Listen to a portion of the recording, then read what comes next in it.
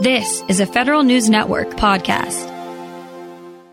The General Services Administration has gone underwater with a reworked small business acquisition vehicle.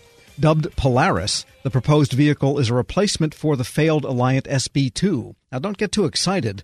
The draft request for proposals won't be out for months. But GSA is promising a lot of innovation in this vehicle. For more, we turn to federal sales and marketing consultant Larry Allen. I think the community of contractors was a little bit taken aback when they canceled Alliant Small Business 2 after, I guess, an avalanche of pre-award kinds of complaints. So what's going on with Polaris now?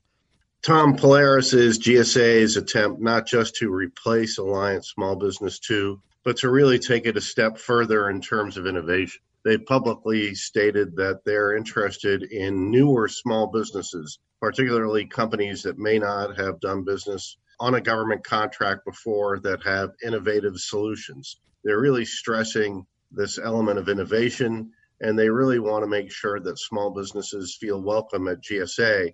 I think they're feeling a little bit that they had to cancel Small Business 2 for Alliant, but I think that was ultimately the right move. How they go about moving forward with Polaris, Tom, and how quickly they can move forward, I think will be an indication of how successful the agency is in meeting the needs and accomplishing the goals they've set for themselves.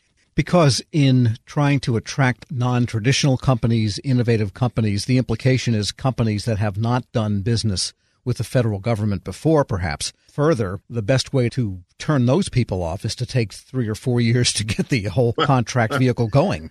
Well, right. That's exactly right. So I think there are two things here. One is pricing. If you're a new company that's innovative and maybe you've had some sales, whether to the federal government or in the commercial market, you've got a product or a solution that is showing some promise and some interest. It doesn't mean that you have a static price file. In fact, your pricing is likely very deal-driven. GSA has the ability with Polaris not to have contract-level pricing. They said that that's something they're considering. I hope it becomes part of Polaris because that will enable those innovative small businesses to come in more easily without having to construct something artificial on pricing to meet a GSA requirement. Leaving it at the task order level is going to be where these companies are familiar doing their pricing. The other thing that you mentioned is timing. GSA has now not had a small business IT GWAC for a little while since Alliant 2 small business never got off the ground. Alliant 1 small business is over and out. They have some other contracts and 8A stars, but they really need one that's open to all small businesses. That's more of a broad spread contract. So I'm urging them, Tom, to move quickly. But the nice thing about having a good IDIQ contract like an Alliant, like a GSA Oasis, or even the GSA schedule, is that it's easy to order from those contracts once you get them in place. But the downside is it can take years to put them in place, sometimes as long as 5 years. We no longer have that type of time to be able to put together something that's considered innovative.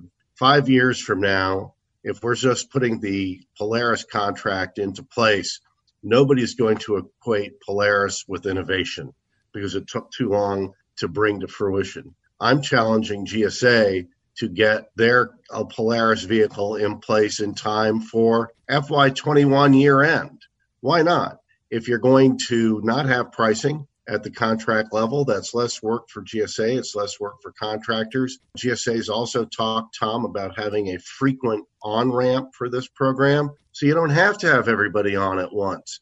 You can get the ones that are ready out of the box to get on the contract and add the other ones as they become ready to participate.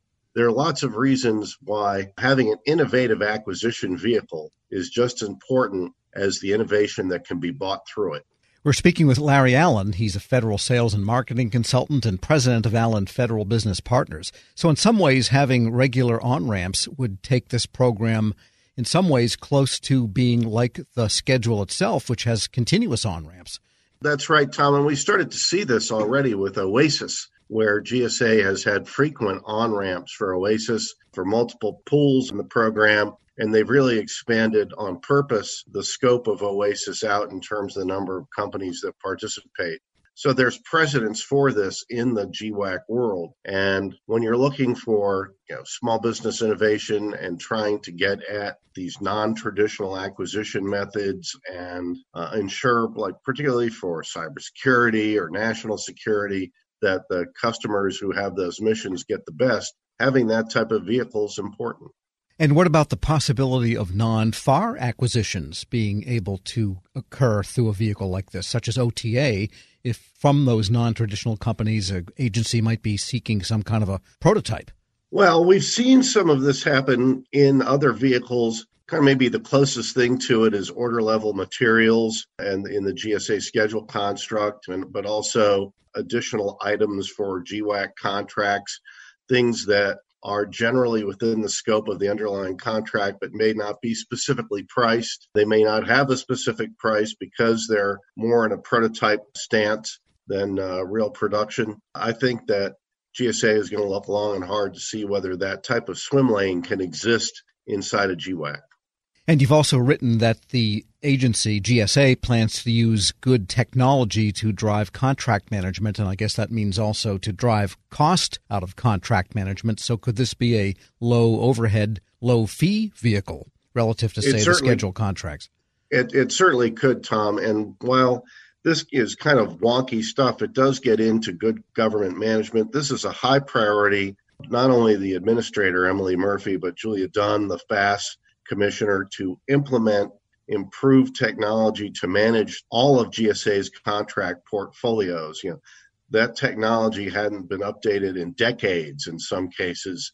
So now we have a big drive internally to automate processes that can be automated so that human contracting officers spend the time on the things they need to do, but not on the repetitive processes that can be part of a machine learning construct, for example. That argues for even more towards a faster ability to implement your program and lower program overhead if you don't need as many human resources on it. So it sounds like the Polaris could be in some ways a prototype for the next round of contracts and GWACs everywhere else in GSA. It certainly could be. We know that GSA is testing some of these features on the schedules program, Tom, but I think that in order to have a real sense of how a non-priced contract is going to work, to have a real sense of how the new contract management technology is going to work, you want to have a larger experimental base to judge by, to see what's working, what needs tweaking. What better way to do that than to implement those features on a new program?